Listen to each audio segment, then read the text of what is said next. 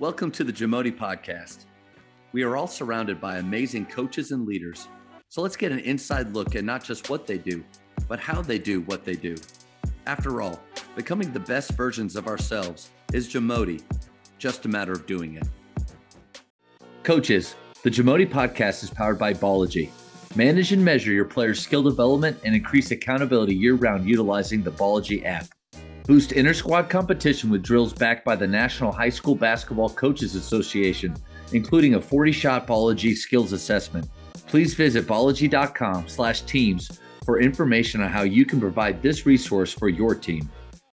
This is super unique, the timing of our talk, because just recently getting the Melissa job. I mean, you're leaving a school that you said you're at 9 years as the head coach, but how long overall? Were you there just 9? So I was there 9 total. I was 6 years head coach. Okay. I've been here 6 years as head coach. Yeah, so but I mean, a decade, so like you're a part of an established culture. Yes, sir. And then now you're taking over a program where obviously if people don't know, like Melissa basketball, like in the past, they've done some amazing things. I'm thinking of Hondo Webb and all those guys that used to play legacy, coach. Legacy. They've got a great basketball legacy. So you're coming in with some of the things that you like. How does the culture drive performance in a program? Oh my goodness. So it's funny because if you asked me this question when I first started being a head coach 6-7 years ago, whatever, I would say that, you have talent and you have culture, and, you have to have both in order to be successful. But if your talent is really good, your culture is really bad, you might win some games, but you're not going to win those tough games. Let's flip it. If the culture is really good and your talent's really, really bad, you're going to have a great culture, but like even some games you play, you're not going to win as much. When I use this past season we just had as an example, like I've had teams that are way more talented overall, and players know that. I tell them all the time, but at the same time though, because the culture was so firm with these guys and so strong with them, that we won a lot of close games against teams that, people looking at us getting off the bus, looking at us on paper, you wouldn't have thought we would have won, And so when I look at things like that, that's the first thing you pour into, Yes, kids are going to do skills. You can get them to do skills, shoot shots, do drills that you want them to do and everything. But it's really about like, what can I do to, benefit the whole, And so the culture piece is really just trying to make sure that, and I know you didn't ask me about pillars, but 4 pillars for me is just like, number one, being extremely dependable. The second one is being authentic. The third one is being tough, and together. And that's the big thing. And so, and the key phrase we say is everybody eats. So E.A.T., extremely dependable, authentic, and together, And so when that comes into play, when you're extremely dependable, everything that we talk about kind of goes back to that culture, If you don't show up to practice on time, well, you weren't dependable. So how can I depend on you to be on help side when I'm getting blown past, I can't depend on you to get the shots in that you need to get, And so things like that drive it.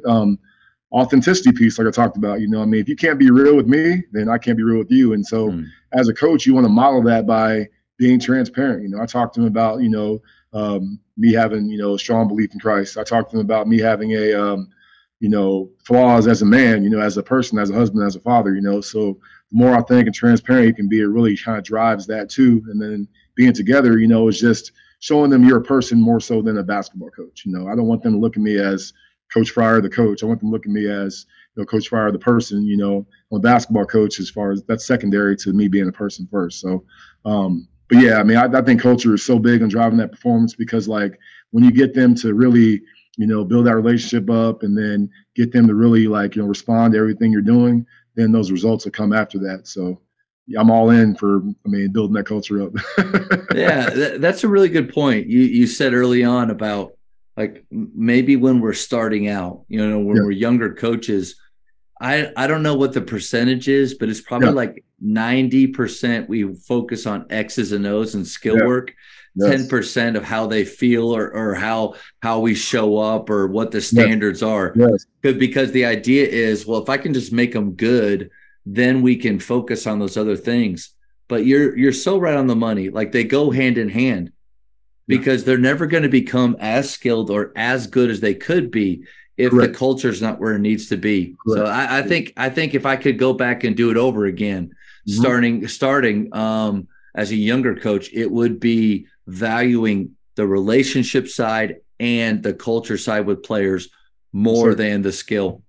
100%. And I think that's what, looking back on everything, I told you about the weight room story and things like that. We started really pouring into the culture piece of it. It seemed like it was amazing how much the skills, grew exponentially, what I mean? And that's the great thing about it, is because like when they really see that you care about that and those little things like that, and really, pour into that more so than the X's and O's, then like they'll respond to the X's and O's after you build that relationship, and do all that type of stuff. But like you have to really pour into that culture piece first. And like you said, as a young coach, I mean, we're like, oh, X's and O's, I have to run this offense and do this and do that. And then you get in the game and it's a dogfight. Well, like, we're getting like, I mean, a hype play, we call it a hype play, like where a kid takes a charge or we get 3 stops in a row. And I'm looking down my bench and the bench is just like, okay, it's like a golf clap. Golf clapping. Like, basketball, And so we had to really put things in place to where like, hey, we're going to practice this and model this to where like kids are, I mean, regardless of what the score is, we're going to be up cheering and doing things and kind of building that culture up, and it just brings more juice and life to your program. So. Coach, this isn't a trick question, but I'm going to ask it, and I'm going to try not to lead you. Is your culture ever set and like finished to where we don't really have to address it or work on it anymore? Oh, that's a great question. I think it's fluid. I think culture is always evolving and always changing, because if you don't, I heard a quote, I can't remember what the quote was. It was something I was reading, but I think if you don't, if you don't like drive your culture, if you don't drive that, then, it's like a car with no steering wheel. Yeah. You have everything there, but like, you don't know which way it's going to go, And so you always have to make sure you're being intentional about driving that culture in the direction you want it to go. And culture, people say culture and they always think of like positive, but like culture also can be negative too, So you want to make sure that your culture is breeding in the direction, like I said, you want it to go, and breeding that positivity. It's something every day you have to make sure you do, just like we talked about like the daily habits. I mean, culture's got to be a daily habit. Yeah, honestly. That's good. Absolutely. No doubt. Like the phrase, you have to fight for your culture, has become so cliche now. And people will almost like roll their eye, but it's so true. Like it's still true. And I'm thinking to a game this last year where like super proud of the team we had this season, not because of where we finished and we had some ups and downs throughout, especially with some injuries, but man, they were great. The seniors, especially, great ambassadors for our culture. Oh, yeah. They really, I mean, it was just such a joy to be with them every day. But there were little moments where, like you said, we're in a game and we're beating a team that's not that. They're kind of inferior in a lot of ways, and we're doing good things. But you look down and you either see this or like a blank stare, and that's where it's hard. Like it's hard as a coach because we're already doing the thing that most people say is most important, which is we're winning. But there's more to it than that. And those moments, in my opinion, are moments of where slippage happens. Oh, yeah. So, but just stay intentional and to keep fighting, and you almost have to not care about being annoying with your players, because those moments are really important. Agreed. No, and like, I mean, just little things. I think the big thing is that we talk about being egoless and stuff like that. Just getting yourself like removing like any type of like insecurity or doubt or any of that stuff, just setting it by the wayside, and going into doing what's best for the program as a whole. Like this year, I mean, this first time year I've ever done this, I'm like, you know what, like trying to add some juice to practice. So myself and one of our assistant coaches, like, we're going to put a practice jersey on and show them like us as old men, we're going to like dress out. So I had my little spandex on. I had the old practice shorts on. I walked in the gym, like, coach, you look like a football player. I'm like, yeah, it's fine. We did like a little war drill. We call it our charge drill to start practice off. But like things like that, not just that, but just anything you can kind of do to show the kids you're a human first, and it's fun. And you want to enjoy it. And so it doesn't have to all be negative. It doesn't have to all be rigid. It can be things to show the human side and show that like we're in this because it's fun. I mean, basketball is trying to win, trying to develop people, but like it's also a sport that's fun. So we should enjoy it, and so letting your guard down and being able to do that type of stuff is huge. Coach, 39 isn't that young.